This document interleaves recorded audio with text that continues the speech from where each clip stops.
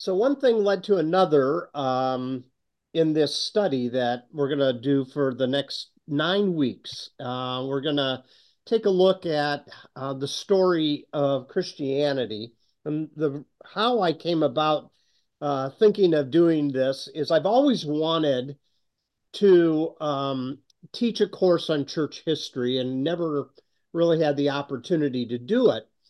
And then Mhm. when we did that study on the development of St. Nicholas into the icon of Santa Claus, I thought, you know what? That was such an interesting study that maybe it would be helpful for us to kind of know not just the first century story. I think we're all familiar with the first century story of the church, but beyond that, a lot of times we don't know the turning points of different people, predicaments, as I say here on this title slide, characters, controversies, and some of the conflicts that occurred in the church that really shaped the way Christianity developed over the centuries.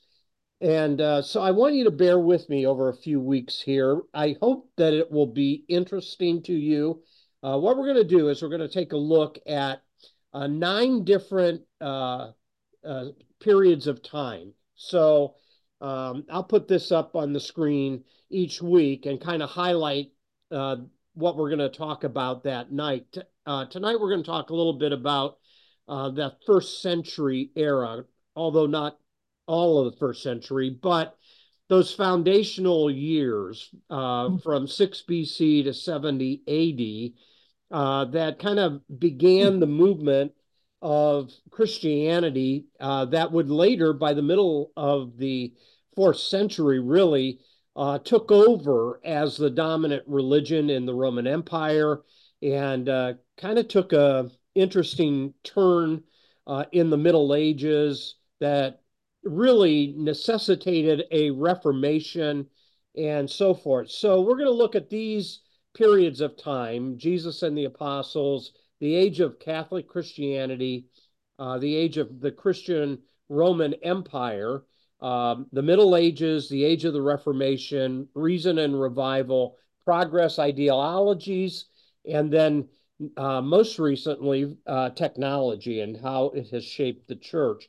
And what I'm going to do is I'm going to try to tie together um, some of the things that occurred as they relate to many of the different debates about different parts of scripture. So we'll be using the Bible as well to kind of see how different controversies and different theological discussions about different parts of the scripture really did cause the church to go in a couple of different directions. And if you're unfamiliar with church history at all, a lot of times we look at Christianity and just kind of assume that there's only one form of Christianity. It's probably better to think about Christianities, plural, even to this day. There's all kinds of various elements of Christianity, and they took different turns along the way. So bear with me. I hope to make this interesting for you and hopefully bring some of the pieces together that will help you understand the church as we see it even in our own day. So, what we're going to do is take a look at the age of Jesus and the apostles tonight. So, part one, we're going to try to summarize each age that we're going to look at with a graphic. And the one I want to use for tonight is Leonardo da Vinci's image of the Last Supper. The story of Jesus and the apostles is really the story of a reformation of sort of Judaism. So, what we want to do tonight is begin with Christianity's roots. Many times, if you've been in church a while, you begin to see the connection between the Old and New Testament. Sometimes people that are newer to the faith don't understand that in Christianity, long before the birth of Christ, really, you have the roots of Christianity And when Jesus begins his public ministry, it is kind of a renewal movement to what he grew up on. Jesus was a Torah observant Jew, but he brought a new authority to the text. You'll remember on occasions he took a new twist on how to understand Old Testament passages of Scripture.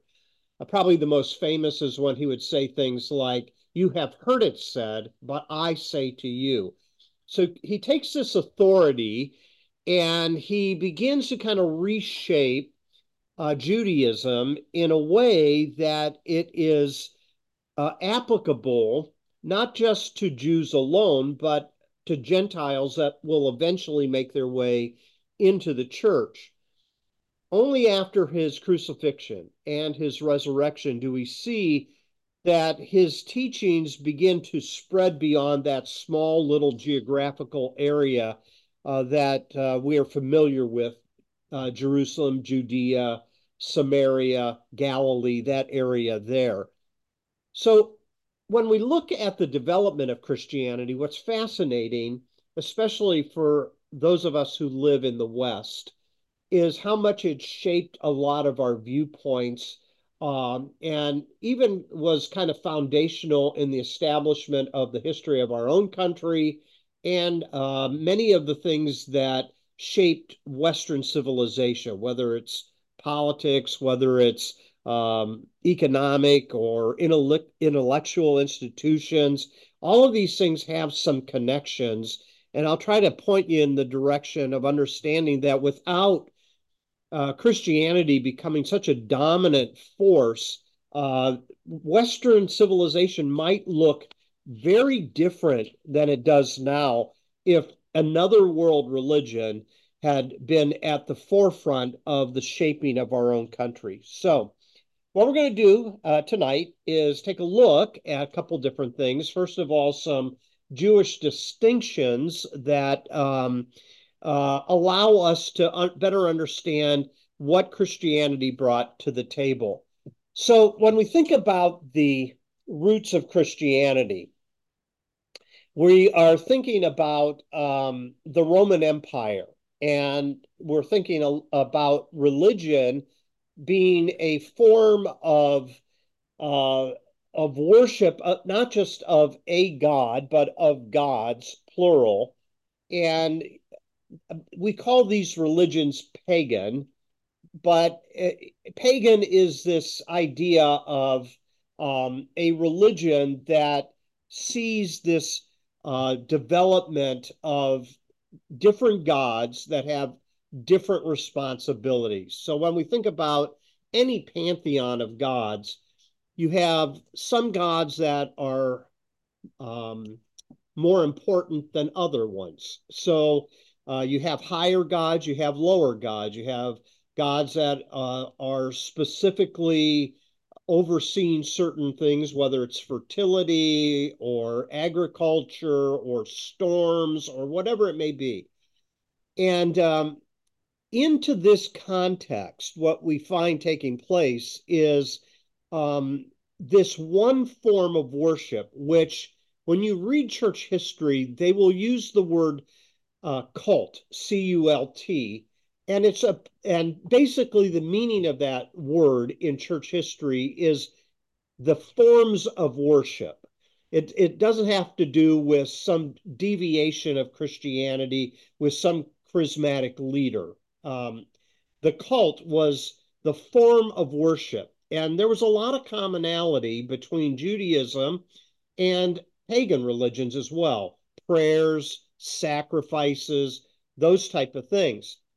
What's interesting though is there wasn't the jealousy, maybe that's not the right word, but there wasn't this idea that our religion is right and yours is wrong within pagan religions.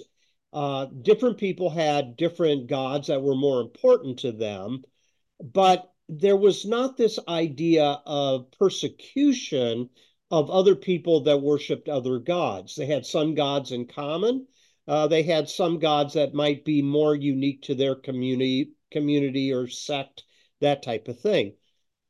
Now, the reason there was not this battle between various religions as such is because in the first century, in which Jesus begins to kind of remake Judaism, religion is really not so much a matter of securing an afterlife. The worship of the gods was primarily to somehow appeal to the gods to assist mortals who are in need. And so various religions called upon various gods, whether it's for rain, whether it's for crops, whether it's for fertility. It's quite interesting that because so many people died at such a young age, in a lot of the pagan religions, you needed a pretty substantial birth rate just to keep the population level. And so I think some scholars suggested that every family needed 5 children just to keep the population level with the death, what they're losing to death. So a lot of factors are going on. What's happening in Judaism is quite interesting. You have a smaller group that makes up just a small part of the Roman Empire. It's estimated that about 7% of the entire Roman Empire, not just in the Holy Land, made up were made up of Jews. So this 7% accounted for about 4 million people all across the globe, wherever the Roman Empire was in power. This Judaism stressed a lot of the same things, as I mentioned before, to secure divine favor. What's fascinating, and I think we've mentioned this before in our study times, is that the idea of monotheism is a real, much later development in Judaism. Even the giving of the Ten Commandments, you shall have no other gods, plural, before me. The idea is there's many gods, but they selected this one God that was their deliverer, Yahweh, who was to be the premier God, and there should be solo fidelity of worship to this one God.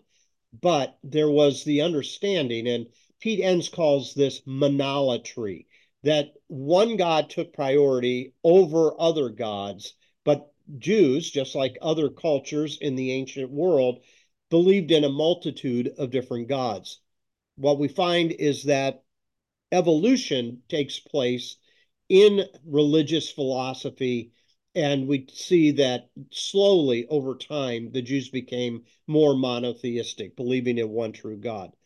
And that's what then began to set them apart. You see here on this slide, Jews insisted on worshiping only one God.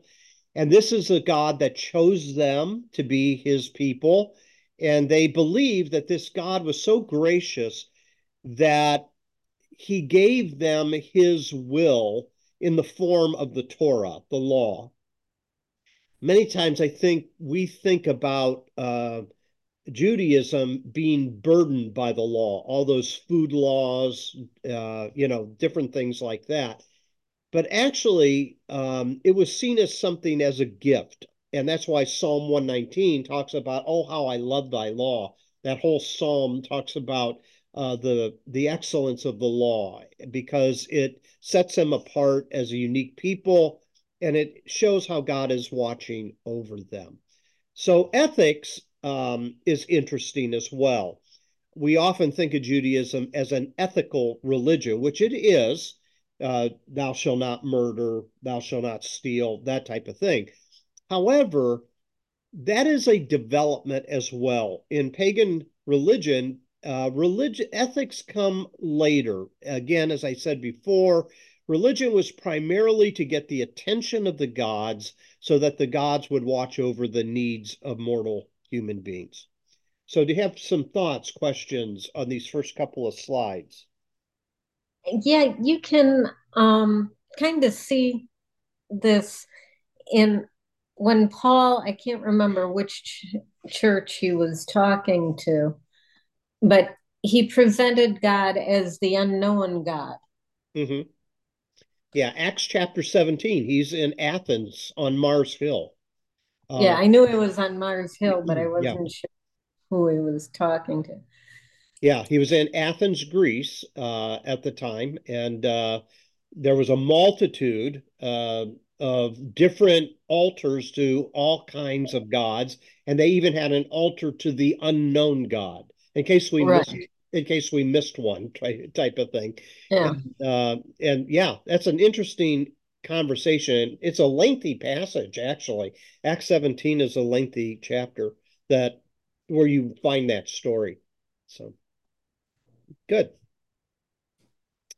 Okay, so now we turn to Jesus. So he is brought up in Judaism. He is an individual that would have known the Old Testament text. He displays that as he begins his earthly ministry when he is in the synagogue and he opens the scroll of Isaiah and he makes connections between the old and the new. But when we think about the roots of Christianity, the question becomes uh, how did Jesus form the Christian church? So, for the first, years of his life, we don't know a whole lot. We are given birth narratives. We're told that at the age of 12, he went to the temple and was interacting with some of the philosophical leaders at the time. But what shapes Judaism or reforms Judaism is his teaching ministry between AD 27 and AD 30. Now, scholars debate that. You might have uh, think of his earthly ministry between 30 and 33 AD, that he died in 33 AD. Most scholars believe that Jesus was born in 4 BC. And that's a whole nother story of calendars and dating and that type of thing. So it doesn't matter, whichever one you choose. There's a 3 year period of time, and he gathers these followers. And I think what is substantial is the only time Jesus really mentions the church is in Matthew chapter 16. I want to read that to you. It's an interaction that Jesus has with Peter. So here we find a word in Greek called ekklesia, and this is where he uses this idea of building a church. So uh, it's prefaced by a question that he asks the disciples. And it says, when Jesus, I'm in Matthew 16:13, when Jesus came to the region of Caesarea Philippi, he asked his disciples, who do people say the Son of Man is? And then some say John the Baptist, others say Elijah, some say Jeremiah or one of the prophets. But what about you? He asked, who do you say that I am? And Simon Peter speaks up and says, you are the Messiah, the Son of the living God. And Jesus responds, blessed are you, Simon, son of Jonah, for this was not revealed to you by flesh and blood, but by my Father in heaven. And I tell you that you are Peter, and on this rock I will build my church, and the gates of Hades will not overcome it. Now, the idea of the church here, ecclesia in Greek, basically is built on a Hebrew word, kahal, which means an assembly. Upon you, I will build this assembly. I don't think he had in mind a church as an institution quite yet, but I do think he is predicting that something's going to happen, and after he's gone, they're going to carry on his work. And that's exactly what John 14 through 16 talks about, where you have the farewell discourse that Jesus gives his disciples and says, I'm not going to leave you as orphans. I'm going to give to you another helper. And that's those chapters that talk about the Holy Spirit. But in chapter 16 of Matthew, when he is predicting his coming death a few verses later, he then takes Peter aside, or actually, Peter takes Jesus aside and begins to rebuke Jesus when Jesus says, I'm going to have to go to Jerusalem, I'm going to have to suffer, I'm going to die, and then on the third day, I'm going to be raised to life. And Peter takes him aside and says, no, never, Lord. This shall never happen to you. And Jesus turns and says to Peter, Get behind me, Satan. You're a stumbling block to me. You do not have in mind the concerns of God, but merely human concerns. And then Jesus said to his disciples, Whoever wants to be my disciple, which is a common title. You had all kinds of various rabbis in Judaism, and they had their own followers. But if you want to be my disciple, you must deny yourself, must deny themselves and take up the cross and follow me. So there's this price to be paid, and Jesus is calling for an allegiance to his teaching. And that meant they had to make a choice of who they were going to listen to and so forth. So here we are given the initial idea of the church. Again, it primarily means an assembly at this point, but the Gospels, you must keep in mind, are later additions to the New Testament. All four Gospels are written later than most of the epistles by the Apostle Paul. But what here we have this introduction. It really will take a couple of centuries before the church begins to kind of take on the character that we begin to see and associate with a finished canon called the Bible, a structure that has leadership like elders and deacons and those type of things. All early on, it's kind of an evolution that begins to move in this direction, but it's not a finished product by any means in the first century. So, any thoughts there?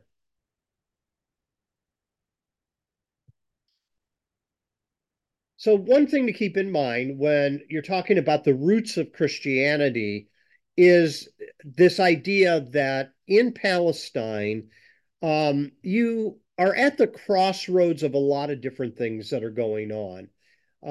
It is under the Roman Empire that rules the area with an iron fist.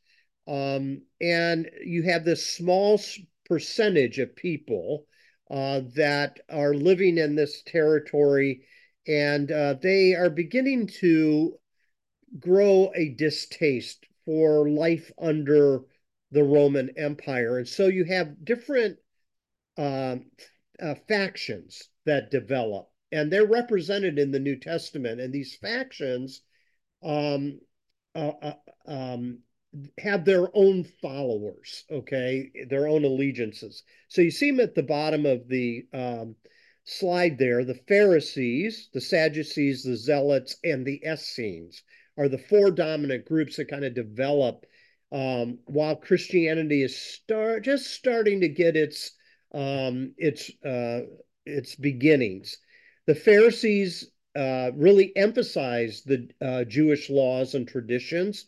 They felt virtue was going to be the way out from under the Roman Empire because God was going to come and deliver them because they were holy.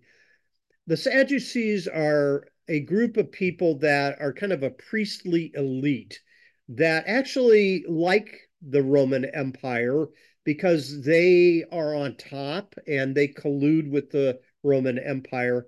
It's interesting that the Pharisees and the Sadducees will come together on one thing, getting rid of Jesus, that you see later in the Gospels.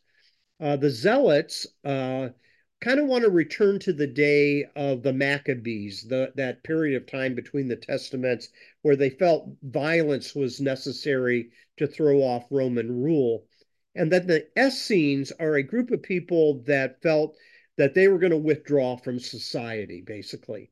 And so they go out into the Judean wilderness. It's there they take up the cause of copying what scrolls they had of the Old Testament, and later that will be found as the Dead Sea Scrolls. Um, what we find is the Essene community is a group of people that um, really felt that the whole system was rotten, that the Pharisees were off base, the Sadducees were off base, the Zealots were off base.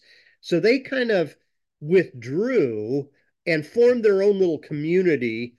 And it's interesting, most scholars believe that John the Baptist was an Essene, that he withdrew and that was his community, and that's why he had such a strange diet and such strange clothing that he wore.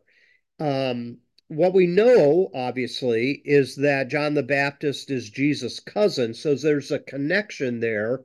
Jesus is trying to reform Judaism. Uh, John kind of throws his hands up in the air and says, I don't know if that's even possible. He joins this community, and yet what he does is interesting. He becomes the forerunner of Jesus. And as the forerunner of Jesus, what he's doing is he's trying to prepare the way for the Messiah. And the way he was going to do it was insist that the people repent. And the best way that they could show their repentance and prepare their hearts for the coming of Messiah would be baptism. What's interesting is one day when Jesus was about to begin his earthly ministry, he chose to enter into the Jordan River, be baptized by John as the inaugural sign of his ministry. And you'll remember there was an audible voice, this is my beloved son. There's a dove that descends down, and that begins Jesus' earthly ministry. And from that point on, Jesus begins to proclaim the kingdom of God is at hand. That's his central message. And if you were to look in Mark chapter 1, you'll find that Mark doesn't mess around with any birth narratives. He just launches into the adult ministry of Jesus. And in the very first few verses of Mark chapter 1, Mark summarizes as the first gospel. Mark is the oldest gospel that we have. He says that Jesus was calling out to people saying, get ready, the kingdom of God is at hand. Then you know the story in the Gospels, Jesus growing popularity, the miracles that he does, all become kind of signs that this kingdom has made its way into the world. So that will cause a lot of jealousy and fear in the hearts of these groups, the Pharisees, the Sadducees. They are especially fearful. The Zealots are disappointed. The Zealots wanted a military type leader, and that will turn on Jesus as he enters into Jerusalem on Palm Sunday. He's not riding a war horse, he's riding a donkey, and he's bringing a different type of kingdom. The Essenes, interestingly enough, um, they are very apocalyptic, and I'm going to explain that in this slide here. John the Baptist, as he's a miracle child himself, born to parents who were too old to have kids. And his public ministry has this strange look to it because of what he is wearing and what he is eating. But he emerges from the desert, because that's where he's at with the Essenes. He emerges from the desert and he calls people to repentance.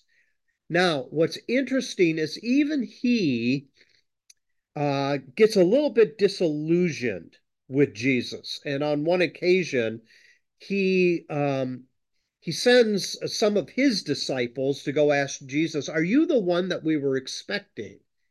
And Jesus responds by saying, "Yeah, the blind see, the deaf hear, the lame walk. All of these are signs that I'm the Messiah." He is cast into prison because he is critical of the ruler, a guy by the name of Herod Antipas. He spoke out because Herod Antipas had this side affair that was going on, and he just wanted to shut him up. And while he's in prison, there is a daughter of Herodias, who is his wife, who danced before a group, and she became a spectacle. And Herod was so pleased with her presentation that he says, um, tell me what you want and I'll grant it. And she requested the head of John the Baptist on a platter. And John the Baptist is martyred, and that will end his ministry. But in this profile, what's important to understand is what I what I just mentioned. John and the Essenes had kind of a apocalyptic outlook that was beginning to spread in the first century. And what I mean by that is they felt that the rulers were so evil that God would have to come in and overthrow them with some dramatic act of judgment. And this is kind of reflected in John, but at times you'll see that, excuse me, that apocalyptic theme come out in some of the teachings of Jesus as well, especially in his Olivet discourse in Matthew 24 and 25. But so these are all tensions that are kind of at the very beginning stages of Christianity and the development of the church. Let me stop there for a moment and see if you have some thoughts. Okay. If if Yeah, go ahead. John the Baptist was an Essene Yeah. and they retreated to the desert, why would he go agitate Herod? It seems out of character. Well, because of this apocalyptic element, this is the idea that things have gotten so evil that he is acting as a prophet. Remember in the Old Testament, the prophets are not primarily making predictions. They are primarily calling out kings for the way they're ruling. And so the prophets of the Old Testament often put the kings on notice, okay, for their injustice, all kinds of different things. I think John the Baptist, acting as a prophetic voice. Remember, we have to piece together too that we're told that between the testaments, it's called the 400 silent years. The ministry of the prophets was pretty much shut down during that era.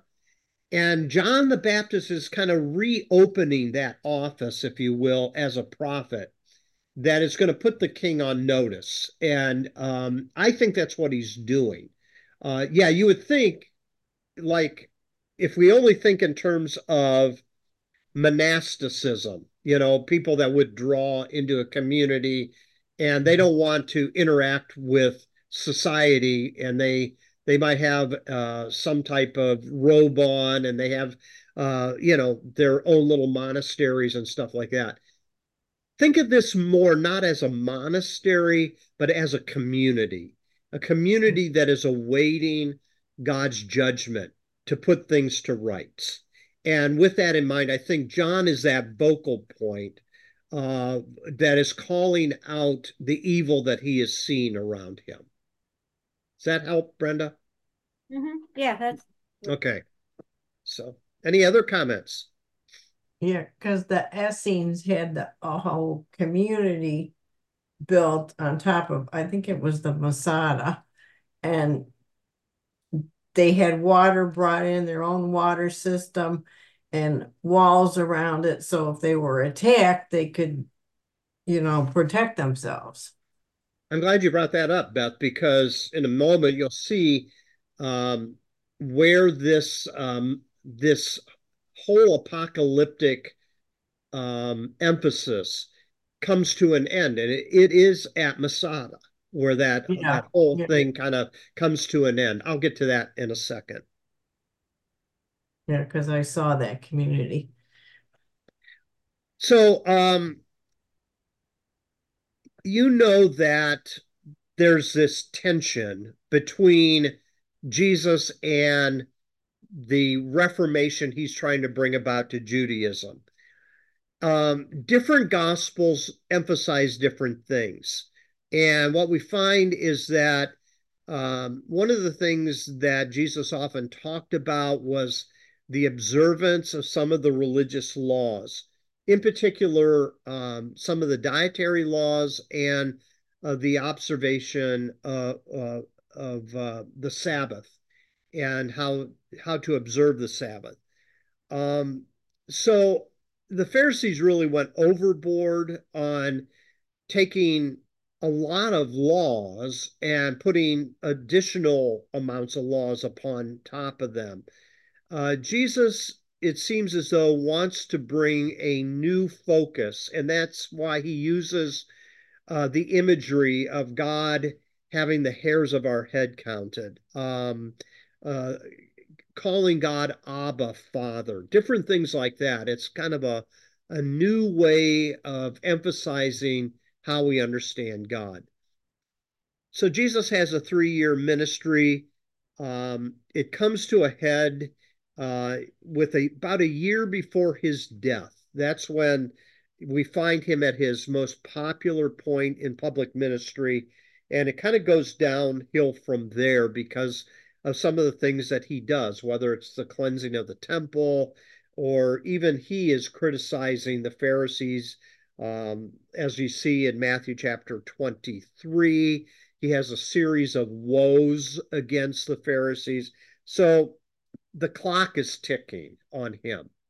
And what we find taking place, it all boils down to the last week.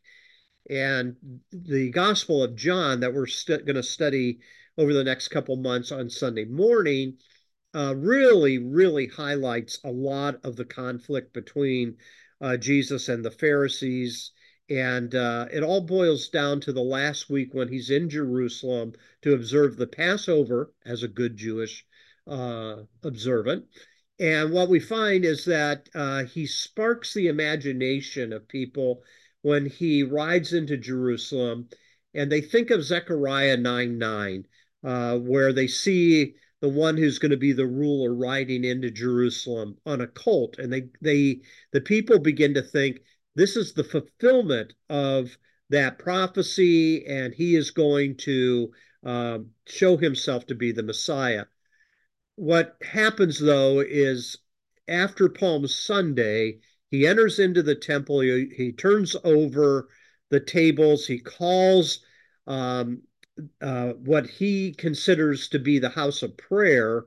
He, excuse me, calls it a den, excuse me, of thieves. And that really kind of begins to seal his fate. And it won't take much longer before you find he is going to be crucified. Um, and what we find is he's set up, and the way Jesus is set up in that last week is by the priestly class, the Sanhedrin, who take a way of bringing accusation against him, saying that he's guilty of blasphemy, and bringing him before Pilate. And it's there that he'll be condemned. And Pilate has his own issues that are going on. He had made some political mistakes in his rule, and he was in hot water with Caesar back in Rome. So even though he kind of washes his hands, yet he has Jesus put to death because of his own political situation. So when we then come to the last part of the Gospels, obviously you have the accounts of the resurrection. Paul mentions some of the people that saw Jesus raised from the dead in 1 Corinthians 15. The resurrection is God's stamp of approval upon the ministry of Jesus and what he came to do. And what we find then is the church begins to take that witness that has now been oral tradition for a long period of time. Remember, the Gospels are older documents. Uh, they Let me rewind that. They come later. That's a better way of saying it than many of the epistles. So all of this has been oral tradition for a number of years before it's finally written down in various forms in Matthew, Mark, Luke, and John. But it's more than likely 1 Corinthians 15, when you read those first couple of verses, which names these people that saw Jesus alive. That was written probably uh, much earlier than the Gospels. So this becomes kind of the primary witness to the resurrection, is in 1 Corinthians 15, where Paul speaks about not only Jesus' resurrection, but ours as well. He's the first fruits. So now we're talking about this period of time. What happens next? Matthew 28 is the Great Commission. You're probably familiar with this. Go into all the world, teaching them to be my disciples. And he gives this commission to his disciples. And before he ascends into heaven in Acts chapter 1, he tells the disciples to wait in Jerusalem for the coming of the Holy Spirit. And what we find is after the day of Pentecost, another Jewish observation, another feast. Judaism is still at the heart of this whole thing. um, we find that the disciples receive the Holy Spirit. And this begins the movement to spread the teachings of Jesus uh, to other people beyond those in the synagogue, where the first disciples, probably after the resurrection, worshiped. They didn't leave the synagogues initially. They continue to worship in the synagogues, and this will bring about great tension between those who are Christians and those who are still observing Judaism, meeting in the same place of worship. And this Jew and Gentile um, division and conflict is very prominent in the New Testament. The first believers were Jewish. All the disciples were Jewish. Luke, maybe not, but they're all Jewish and they're continuing to observe Judaism. But when Pentecost comes and the Holy Spirit is given, the commandment of Jesus in Acts 1:8 is, I want you to go into all the world and be my witnesses into Jerusalem and Judea and to the uttermost parts of the world. And it will take another individual to really make that happen. And that's the Apostle Paul. Just a side note on Pentecost.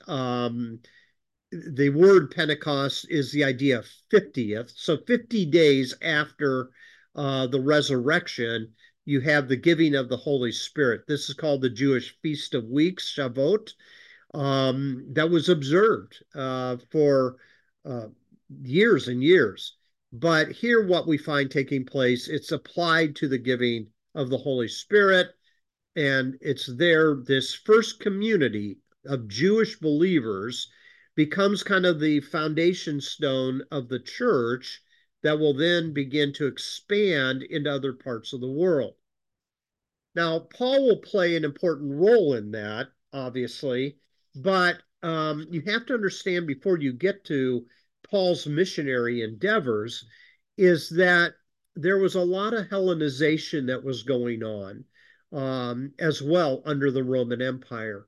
After Alexander the Great conquered much of the known world, he loved Greek culture, he loved Greek philosophy, and that would be the standard by which this culture would be formed. So it's not unusual that for the world to be Hellenized, that is, be subdued to Greek culture, that the New Testament is not written in Aramaic. That's what Jesus would have spoken, not Hebrew, but Aramaic. But the New Testament is written in Greek. And that's because of the Hellenization that took place under the Greece Empire. But what now happens is you have Jews that are scattered all over the Roman Empire that has been shaped by Greek culture. And now you have Gentiles interacting and mixing with Jewish people as well. It doesn't take long, and you can read this in the book of Acts, that there's these tensions between these Palestinian and Hellenized Jews, and these people begin to say there's some injustice going on, our people are being overlooked, and you're giving privileges to others, and that's where this whole idea of choosing some deacons to sort all that out comes from in Acts chapter 6. But it doesn't take long. You flip the page into Acts chapter 7, and you find that some of these groups now begin to persecute this newly formed group. And you have a long story. Acts chapter 7 is a very long account of Stephen, who is stoned to death by these Jews that see the reformation of Judaism as a threat. And so they kill Stephen, and there is a man there that is watching and participating. His name is Saul of Tarsus. And Saul of Tarsus gives hearty approval for the death of Stephen. You flip over a couple more chapters in Acts chapter 9. He has this dramatic conversion on the road to Damascus where he's not going to preach, he's going to persecute. He's going to get Christians and put them on trial and put them to death. But by this visionary experience, he's convinced of Jesus' resurrection. And as he realizes that Jesus is alive, Jesus tells him to go into the city, and that there would be another individual that would give him kind of testify on his behalf that he's a changed man. So occasionally through this study we're going to have, we've already looked at a profile of John the Baptist. Here's a short little profile of Paul as well. And this profile is speaking of a man who was a Jewish Pharisee, came out of an elite family, was probably given a very high education. It's believed that he was a student of Gamaliel. Um, and he was going to persecute the church until he had this visionary experience. When he was converted to Christ, he began this intense missionary campaign to win over other Gentile people and to begin to follow him. Now, what's interesting is how Paul marks the beginning of Christianity as a non-Jewish world religion. Okay, so up to this point, it's Jewish. But the other thing that I think is fascinating is the Gospels talk about Christianity emphasizing the teachings of Jesus, but in Paul's writings, it's the teaching about Jesus. Did you catch the difference there? In the Gospels, you have the emphasis on the teachings of Jesus, but under Paul's writings, it's the teachings about Jesus. And there you have a lot more of a theological slant that's starting to emerge in the church, because now there are certain things that are believed to be orthodox and to be true about Jesus, and other things that are not. And that's going to play into the first 3 centuries of the church, where there's going to be a lot of debate about different theological issues in the church. And there's these church councils that develop.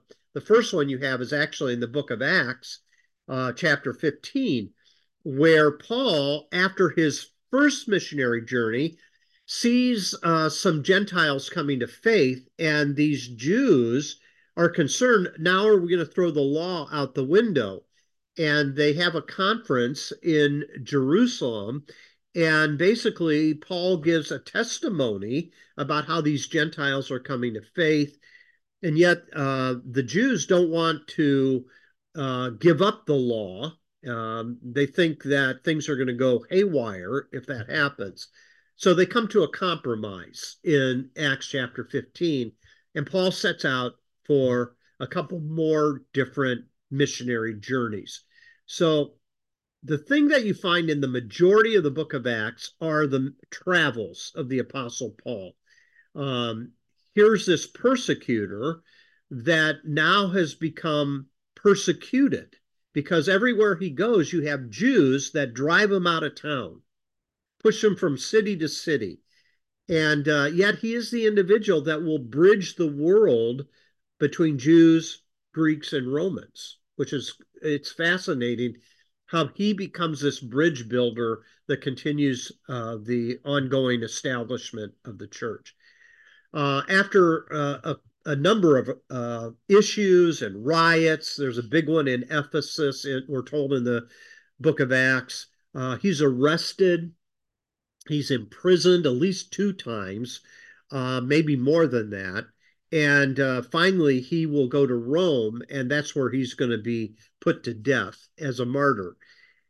Now, on your handout that I sent you, it's in black and white, so it's not as easy to follow. But I'm gonna show you here these on this color map. You can kind of follow the different missionary journeys of the Apostle Paul. So in Acts chapter 14, 13 and 14, you have the first missionary journey where he takes off from Antioch and he travels through an area, if you can keep following this color, and he goes across Asia Minor and then he returns. And there's a little, there's this little a device that you can use to memorize the 3 missionary journeys of Paul.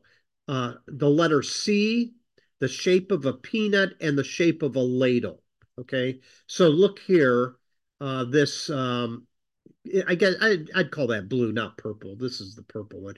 The blue, he like this goes across Cyprus, up into Asia Minor, and then he comes back. Now, it's not the perfect letter C, but it represents that symbol. After the Jerusalem Council, he will take off again. It's noted by the pink line here, where he'll take off again from this home base in Antioch, and he'll go across Asia Minor. And here, up at Troas, he has a vision to cross over into Europe. And this vision is telling him in Acts chapter 10 to come on over. No, not Acts chapter 10. I'm mistaken there. Acts chapter 16. He crosses over into Macedonia, which includes Achaia, and you have here Greece as well. There you have Corinth and you have Athens, and he'll return back. And then the final one is a ladle type of, and that's where this purple line is. And if you follow it, if you kind of see this as a ladle that comes back down. So these 3 missionary journeys, he establishes what later will be called house churches. And here you see the 7 churches that are mentioned in the book of Revelation. And all of these become critical points in the ongoing development and establishment of Christianity. Finally, he makes one more trip, and the end of the book of Acts, he has to survive a shipwreck on his way to Rome, where he will be imprisoned for 2 years under house arrest, and eventually he will be martyred. But he covers a lot of territory, and his primary goal in all of this is to reach Gentile people. And that's reflected in some of his letters. Remember when we were going through the book of Romans, I said that the primary thing was he wanted to get on to Spain.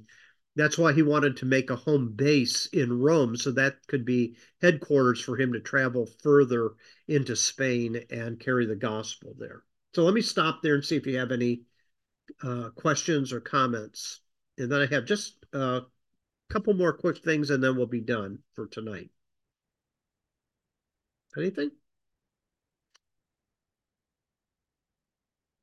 So the thing to keep in mind is while all of this missionary activity begins to take place, there's a lot of tension back in Jerusalem going on.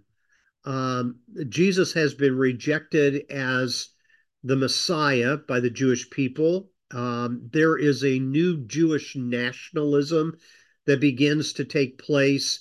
and it's a nationalism that leads to a rebellion. And it's a bloody, bloody conflict that goes on between 66 and 70 AD. And it costs a lot of lives. Finally, the Roman Empire had enough.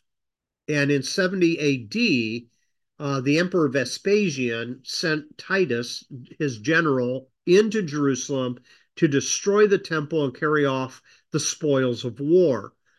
Um, there's only one part of that that's left standing, and that's the Western Wall. That's called the Wailing Wall.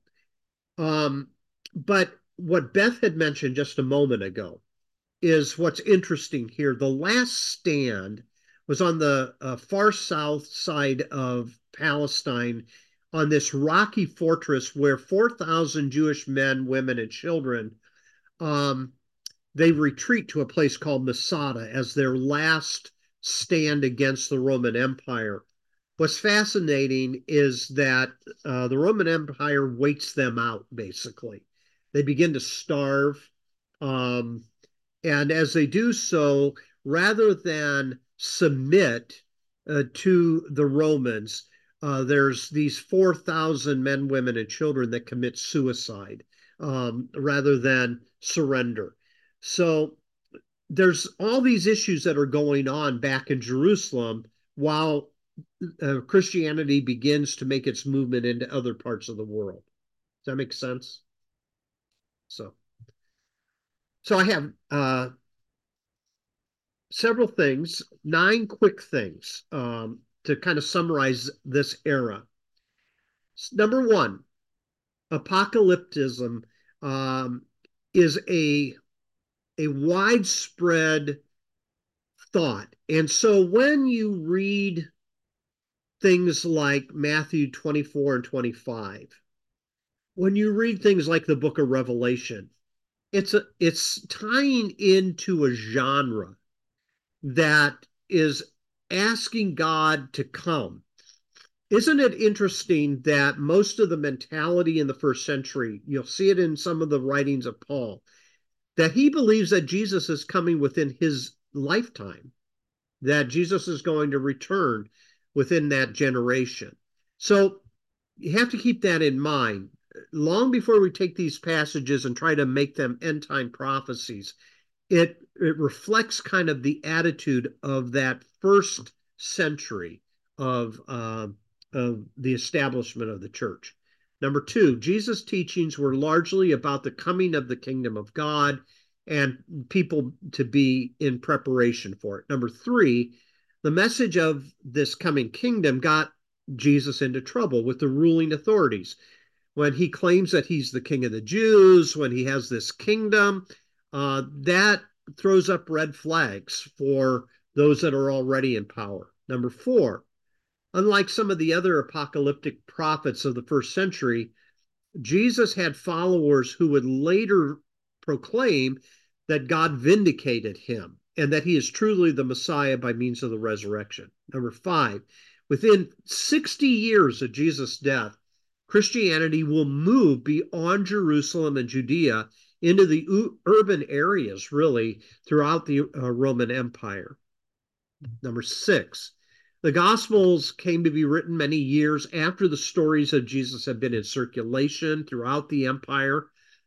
And it's no wonder that the Gospels differ. They have different audience, they have different purpose, and they have different recollections on some of the things about Jesus. Number seven, the Apostle Paul developed the religion about Jesus through his missionary journeys.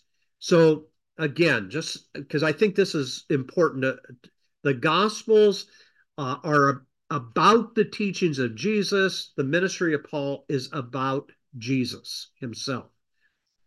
Okay, number eight, his controversies were primarily with Jewish opponents and typically concerned how to best interpret the Torah, the law of God. And finally, number nine, this is what marks the beginning of Christianity as a non-Jewish religion.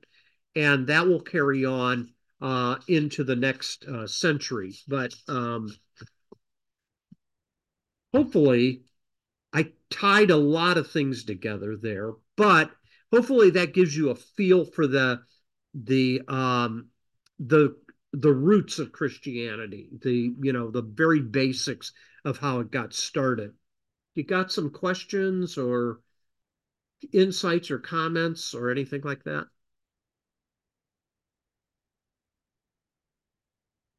No? It was a nice summary. I think good. And then, Well, there's a lot that's going on. Like in any history of anything, there's a lot more that's going on than a lot of times we're familiar with. And some of it interplays with other things. And I think that's what's important to keep in mind. So, anybody else? Okay. So, uh, Christianity will take some unique turns along the way. And a lot of it relates to the ongoing development of a canon of authoritative teaching that we call the scriptures. And a lot of it has to do about different theories about who Jesus is and how you reconcile different thoughts. God, fully man, more God than man, more man than God. There's all these kind of debates that are going on. So, all right. Last call. Anything else? Okay. All right. Thanks. Thanks for your patience, and thank you. Thank we'll Thank see you you. next time. Okay. All right. All right. Have a good Thank Bye. night. you. Good night. Uh-huh. Bye. Bye.